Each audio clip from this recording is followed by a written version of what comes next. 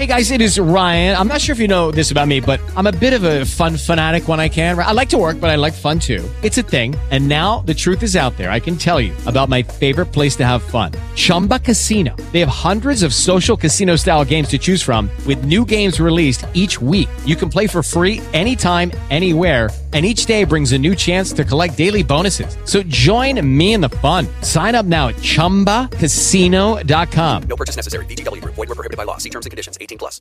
With the Lucky Land Slots, you can get lucky just about anywhere.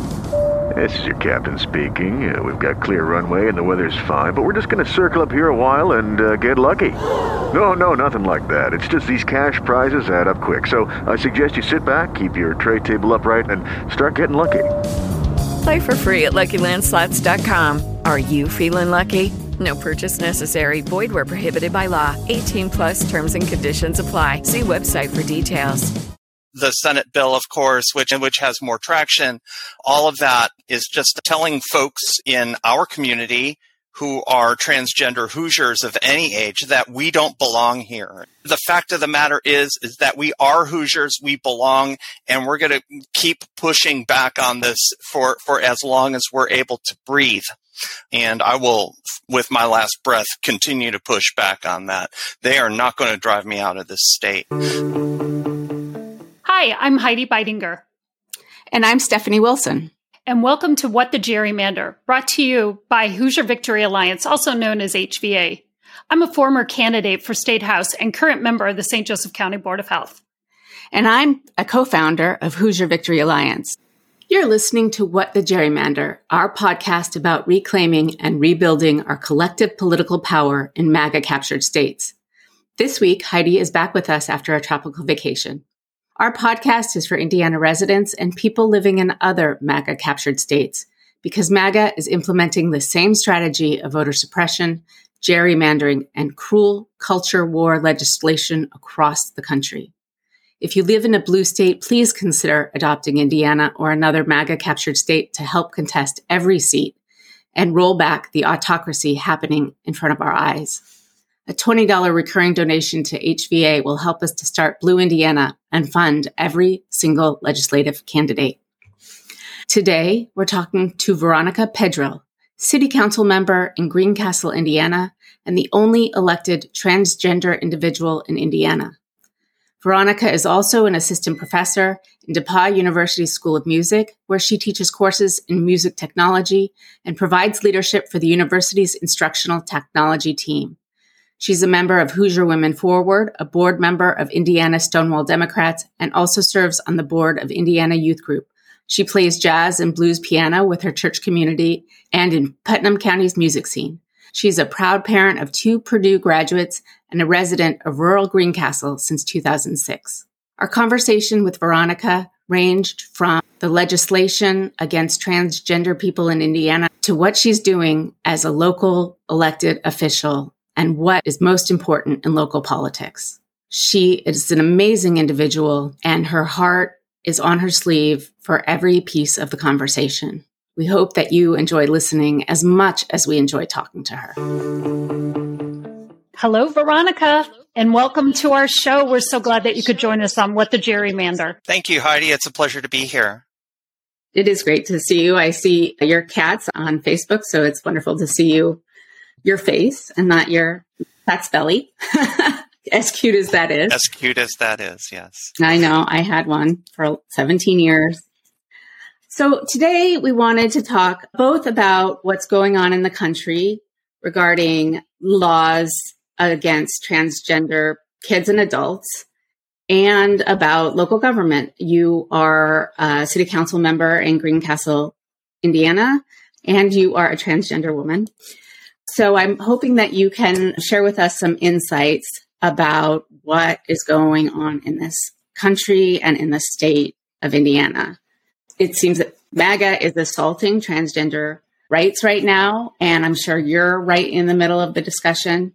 So can you tell us what's going on in the State House in Indiana and across the country? This is and I appreciate, Stephanie, that you pointed out that this is a national trend. The fact of the matter is that despite what the talking heads on the evening news shows might suggest, transgender people have been around forever. We are part of the normal human experience. The ways through which we may be able to express ourselves and feel as most authentic as we can be, it has evolved over the centuries and decades with respect to the ways that we're able to mitigate the dysphoria as it is in our lives. But to that point, with us being around for forever, the MAGA folks all across our country have gone from perhaps 3 or 4 years ago, I think it was, there were 20 bills of this sort being filed in state houses, and this year there are over 300 of them. This is not an isolated incident happening in one state's state house. This is happening all across the country. And indeed, in the Indiana State House, the House filed 4 different bills restricting gender-affirming health care for minors, which I just don't even, why 4 of them? The redundancy of it all, and then the Senate bill, of course, which has more traction. All of that is just telling folks in our community who are transgender Hoosiers of any age that we don't belong here. And I will, with my last breath, continue to push back on that. They are not going to drive me out of this state. So that's happening. SB 480 is happening and has gotten passed through in first session through the Senate. And, I was there to testify against this horrible bill that restricted parents' rights to support their gender expansive kids in ways that are consistent with every established medical standard of care. Folks across the aisle in the State House start talking about parents' rights with respect to parents having the right to ban books for other kids. They're picking and choosing which parents have rights and what kinds of rights parents have. Parents have had the rights for many years to support and affirm their gender expansive children. And for some reason, which we will need to get some clarification from those folks, they've decided that this is a real hot button issue for them, and suddenly something that needs to be put the kibosh on it. And frankly, that's telling folks like me, despite the fact that I'm obviously no longer a minor as I approach retirement age, that we don't belong in this state. But, when you're telling kids and their parents that they don't belong in the state, that's really a shame. So, I'll leave it at that. Well, it is a shame. And my sense of it is that it doesn't have as much to do with anybody's knowledge or understanding of transgender individuals, but it's a way to increase power. If you take the most marginalized group and you other them, and you take away a sense of hope and the ability to be your best self, you weaken them. And we've seen this playbook many, many times in the past, which is why I want to start talking to parents to let them know that it's not somebody else's kid, right? It's all of our kids. In Indiana, the numbers are probably smaller. I actually live in Massachusetts. My son is in 9th grade. He has 10 gender, queer, or trans friends. And if you add the spectrum of sexuality to that, it's, probably close to 20. So in other places where people feel a little bit safer, anybody's, all of our children could be trans. I think, Stephanie, you're getting at a point here is psychologists have affirmed gender is a spectrum, and where we see ourselves on that spectrum, everybody needs to find their most comfortable place of authenticity in that respect. But the fact of the matter is that when you've got talking heads on Fox News who are distilling down a very nuanced subject, which is life-saving gender-affirming care for some children who absolutely need it with parental consent after a long and arduous intake process, and that those talking heads are spreading horrible mistruths. They're lies. They are lying that there are minors who are getting genital altering surgeries before the age of majority. And that simply is not within the standards of care. It's a lie, and they continue to perpetuate it. And I'll push back even further to point out that when I was there in the Senate chamber a couple Wednesdays ago testifying and listening to what some of the senators were saying there in the room, it was clear to me that they hadn't read this bill, because as the long string of doctors who were citing the statistics of what actually happens in our state were testifying that we don't perform genital altering surgeries on minors in the state of Indiana. And half the Senate went, "You mean they don't?" And the fact of the matter is that they didn't read the bill. They didn't study the nuances of this matter. And they don't care that this is life-saving care for children. And there are families who are, for the sake of their children's health, are now working to explore alternative places to live and leave the state of Indiana.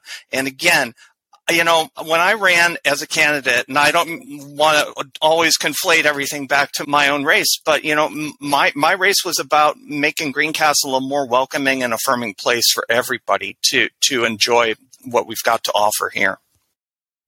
Veronica, I wanted to add something to what you're talking about in terms of our legislators who are clearly uneducated about the topics that they're speaking about and making decisions about. We're yet at another topic. So remember when we were just in the abortion issue last fall, and they were talking about abortions being performed at 38 weeks, and all these lies were coming out. We're yet again at another topic. How are we going to get past this moment? We keep saying legislators are uneducated about the things that they're making decisions about. Then when they are presented with the facts, they ignore them. And they just go in this direction. When does this stop? How do we deal with this? Trans people can only speak for ourselves as much as we're able to do so. There aren't so many of us that we can always be the only ones speaking up, and we need allies like the two of you and everybody listening today to this podcast to get engaged and learn about this nuanced topic, because as you pointed out, Heidi, just like the abortion issue, this is a matter of bodily autonomy. And when the party of individual freedoms is telling us that we don't have a right to our own reproductive health, or when we don't have a right to living an authentic physical corporeal presence on this earth, we're being told that we don't matter, that we aren't Hoosiers like them. And for some reason or another, they continue to hold power on these issues. The fact of the matter is that we are Hoosiers, we belong, and we're going to keep pushing back on this for as long as we're able to breathe. This is an existential crisis for people in the gender expansive community. Here's the thing about the bills like Senate Bill 480, which are just cut and paste stuff out of the ALEC playbook, out of the Alliance Defending Freedom playbook, and they've got to bring in their professional detransitioners that go around the country because there aren't enough of them.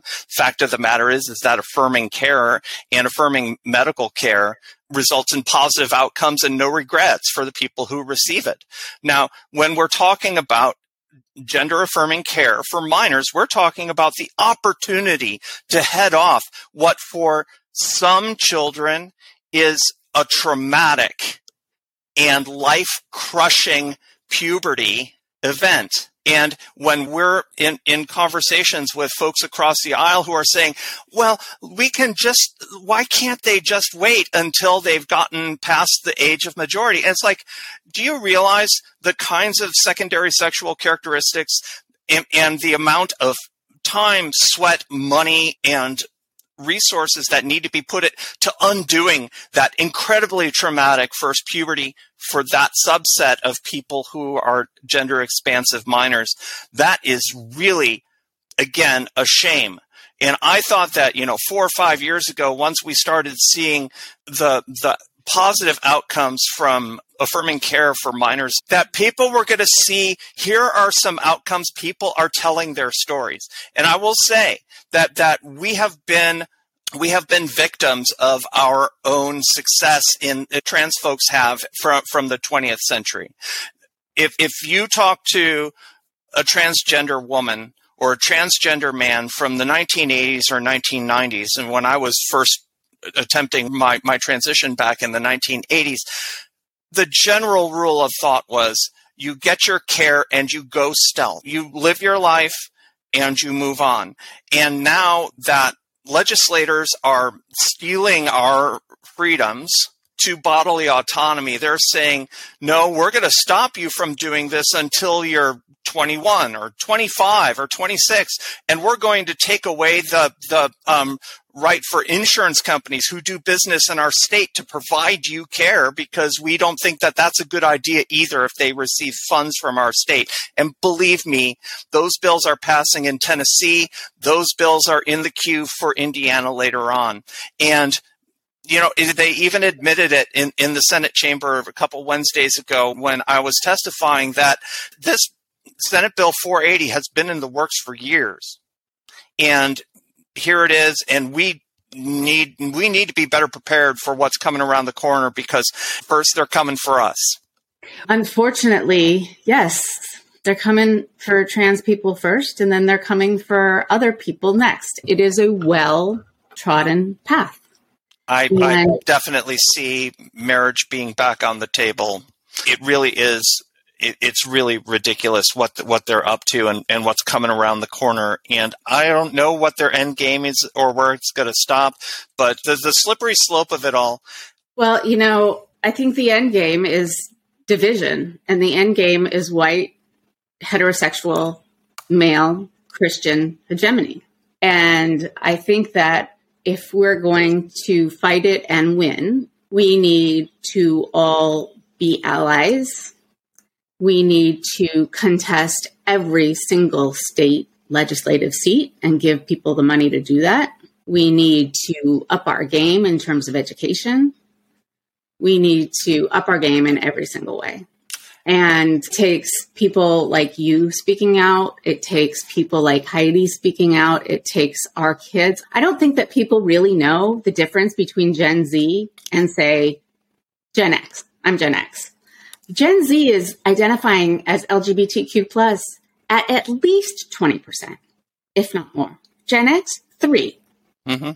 It's everybody's children. We can't let them divide us, because it's like culling the herd, right? That's what they're trying to do. Stephanie, you were talking about this being about the politics of division, right? The politics of division is never a winning strategy in the long game. If you're playing a long game politically, and goodness knows that as somebody who transitioned well after my first puberty, right, and had my second puberty well after my first, that I'm all about the long game. And the politics of addition are going to prevail over the politics of division.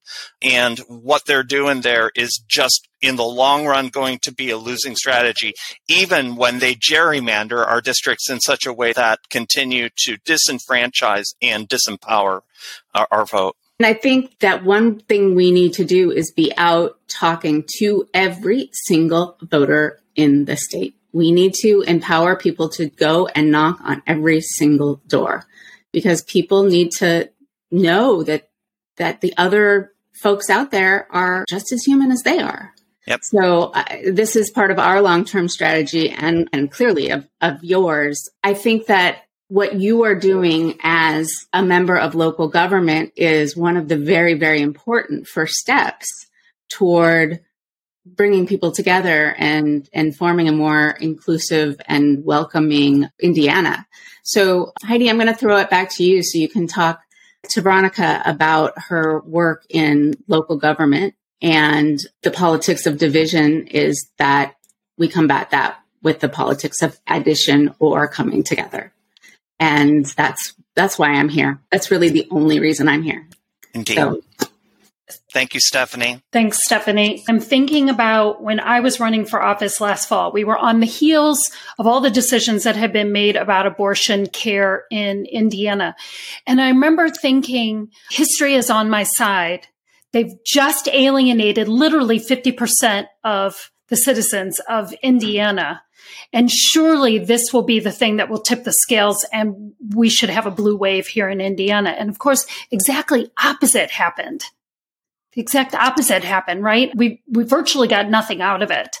So as I'm listening to you, Veronica, and to you, Stephanie, about how we need to reach people, abortion wasn't compelling for them. Abortion care wasn't compelling for them. And fewer people know fewer trans people in Indiana. How the hell are we going to overcome this? This is the thing that keeps me up at night, right? If abortion that affects 50% of the citizenry didn't tip the scale, and now we have, these unbelievably cruel, actually nonsensical, not based in science and medicine, and we're not going to get people to stop this either. How are we going to approach our electorate? Veronica, what are going to be some of our strategies that we're going to use to overcome what's happening here? Well, let me make one suggestion right off the bat. I think that we could do well by going away from straight ticket party voting in our state. I think that has proven to disenfranchise change agents' voices in our government, and especially those change agents who come from a place in the center. 43% of people in the United States identify as being independent of either party. That is an incredible number that, again, the politics of division are never going to pull more people from that 43% into a winning coalition than somebody who reaches out and recognizes that we need to come together and support one another. And no matter how we look, how we might talk, and how we might worship, and who we love, these are all things that we can celebrate amongst ourselves.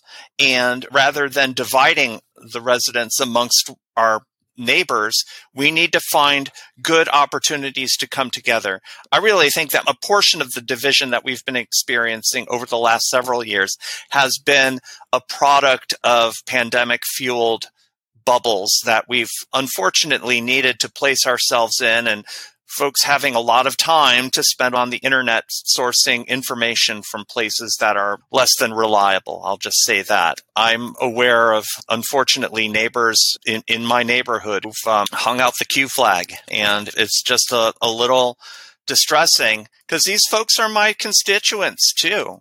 What I think, getting back to your original question, Heidi, I think it's important that any candidate, whether you're a transgender candidate or running for office, or whether you're somewhere else on the LGBTQ spectrum, or whether you're a candidate of a minority faith, if you're a Muslim candidate, what you need to do is find those common values that unite your community, celebrate the common values that bring you together so that you can co-elevate in your community. Go back and reflect just briefly on my own election from 2019. Case that I made as a distinction from my rival in that, and who was my neighbor from 2 blocks down the street, had to do with some statements made online about Muslim folks.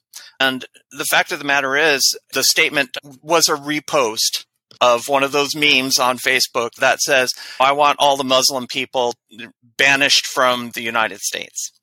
I turned and said, this is a religious liberty issue.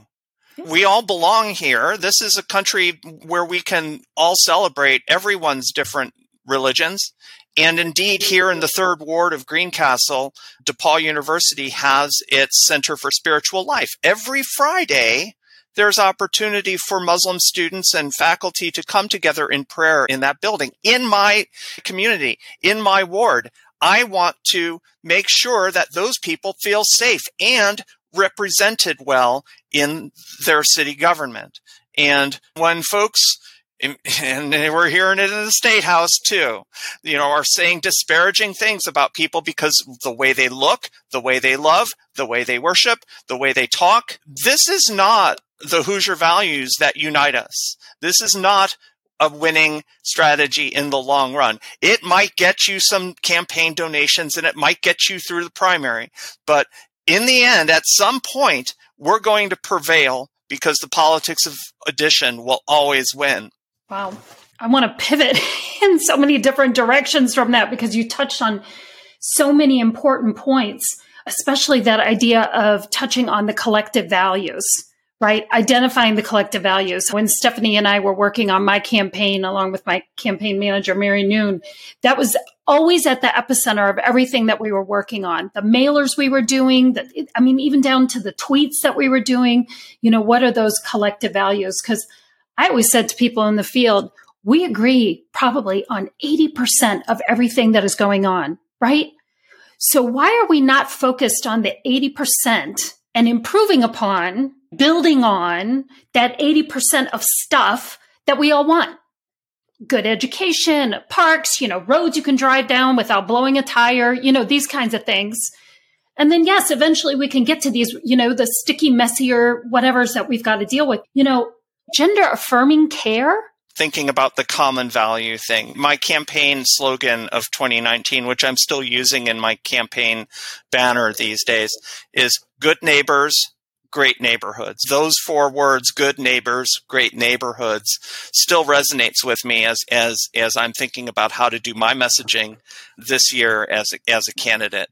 And it's also a principle that, back in 2019, it helped me build a coalition of people, parents of trans kids in my community and people of different faiths in my community. And God, I think 30 different leaders in my community who signed a statement of support that went out and we canvassed all over this tiny little ward of Greencastle to ensure that everybody heard a positive story about how we can do better at being neighbors to one another. So what are your priorities and what are you hoping to accomplish? Things that we have done already over the course of the last 3.5 years. In addition to navigating a historic pandemic, right? We have done a complete salary study of all our municipal employees, which is a big deal here for retention and morale amongst all of our municipal employees, but especially our public safety officers, our firefighters. And we do have a full-time paid fire force here in Greencastle, as well as our police department, that they are being paid at least at parity with communities around our state. In addition to that, we work together and breaking ground on a community center here in Greencastle, which is a collaboration between the city, the YMCA, and our local hospital, providing a sustainable path to engaging better for our regional hospital here, the only hospital in our county to have a better presence for the community. And we're doing historic infrastructure investment here in Greencastle as well. The budget for street repair for fiscal year 22 was $415,000 for our city of 10,000. And I said, can we afford just to double this number and go to 830? And we're moving forward this year with a doubled street repair budget. We've got more good work to do here in Greencastle. I've got 3 priorities right now that I've been focusing on. One of them is more infrastructure work. So we need to keep this budget at a level that's consistent, not just for making sure the potholes are filled, but improving our ADA accessibility and creating better parking areas for folks who are in wheelchairs and our elderly residents as well. The second one for sure is housing access and housing inventory here. We're at historically low unemployment. And indeed, we have more jobs and good jobs here in Greencastle than we have housing to house those employees. We need to expand that housing inventory, and we need to make it more accessible. Finally, third pillar, as it were, is really that I want to focus on transparency in communications. We're already live streaming our council meetings on YouTube Live.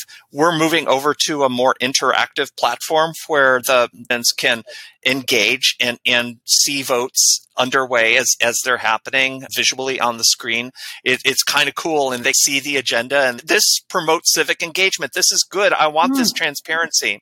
I know that there are ways that I can engage with my community better. I'm looking forward to having some open hours where folks can stop by and say hi. And I'll do that all around the neighborhoods in the coming months. All of those things feed right into those values of yours about good neighbors and great neighborhoods. That infrastructure so that people can walk and see each other, right? And that they have lights on in the evening in the dusk time so that people can see each other. That they can get to their bus stop. And by the way, those lights are being changed over to LED. And we're doing all of this, and we're doing it sustainably. Yeah. And so then my other observation of this is that the things that you guys are talking about Greencastle are exactly the kinds of things that we're talking about here in St. Joe County. In South Bend and Mishawaka, same things. We're all talking about infrastructure and making better neighborhoods so that people feel more connected, not disconnected. Because the truth of the matter is, as human beings, we are hardwired for connection. We prefer to be connected to people. We don't want to be unknown to the person across the street or across the neighborhood and so forth. So I suddenly, I'm feeling all of this energy from you and feeling inspired by the things that you're talking about. I wonder if there are some recommendations that you would make to our listeners in terms of taking action, not only on the transgender issues we were talking about, but also the local government piece and how involved you are in your local government. Well, there are many ways to get engaged in the civic process. You don't necessarily need to be an elected official. That said, if there are opportunities where you can see that you have a unique voice that needs to be at the table, and there are opportunities for you to sit at that table, take that seat and get there. We can lead without authority. So you don't necessarily need to have an elected title to have a leadership role. You know, in our community, we have many boards and commissions that I sit with people who live both inside and outside of the city limits. I love it. I think, Veronica, I would echo the idea that there's a seat and a place for everybody. And it can be big and it can be small, right? I mean, you've bitten off the big chunk. You know, you're actually an elected official sitting at the table making decisions about budgets and so forth. But there are plenty of opportunities, both big and small, volunteer boards. Every single person needs to take part, right? Thank you for this conversation. I think that our listeners are going to be energized, and they're going to also feel better educated about the topic that's happening, and recognizing that this is not the end. You guys, there is no bottom anymore. There is no bottom. We're pushing back. And eventually, they're going to say something about the healthcare for this white woman who is 56 years old. They're going to eventually say, you know what? Maybe you don't need as many mammograms as you've been getting. Let's limit that. I mean, that's what all tells me. This is not done. It affects all of us. So what's happening now for transgender people means that's what's happening for me. Yep. Bottom line. Thank you so much, Heidi. It's really been a pleasure talking with both you and Stephanie here this afternoon. So Pejril.com will take you where you need to be, whether you're looking to sign up for text alerts or get on the mailing list, or whether you choose to support the campaign financially. Awesome. Well, Veronica, it has been wonderful to talk with you. And I'd like to remind our listeners that, like Veronica, you can run for office, or if you know somebody who can be convinced to run for office, it's a great time to look around and see how we can start filling a lot of the unfilled or uncontested races out there, and how we are all in this together. Thank you very much for coming. Thank you. Thank you. This was great. Thanks for listening to our conversation with Veronica Pejril. Next week, we will feature a conversation with Jessica Piper, Executive Director of Blue Missouri, and former candidate for Missouri State House and social media influencer of the rural Democrat set. Please send in questions for Jess to WTG@HoosierVictoryAlliance.org. Also, as you know, we're working toward building Blue Indiana, and I ask that you make a small recurring donation at HoosierVictoryAlliance.org. If you like what you heard today, in the words of Gen Z, smash that subscribe button wherever you get your podcasts and leave a review on Apple Podcast. We thank you, and democracy thanks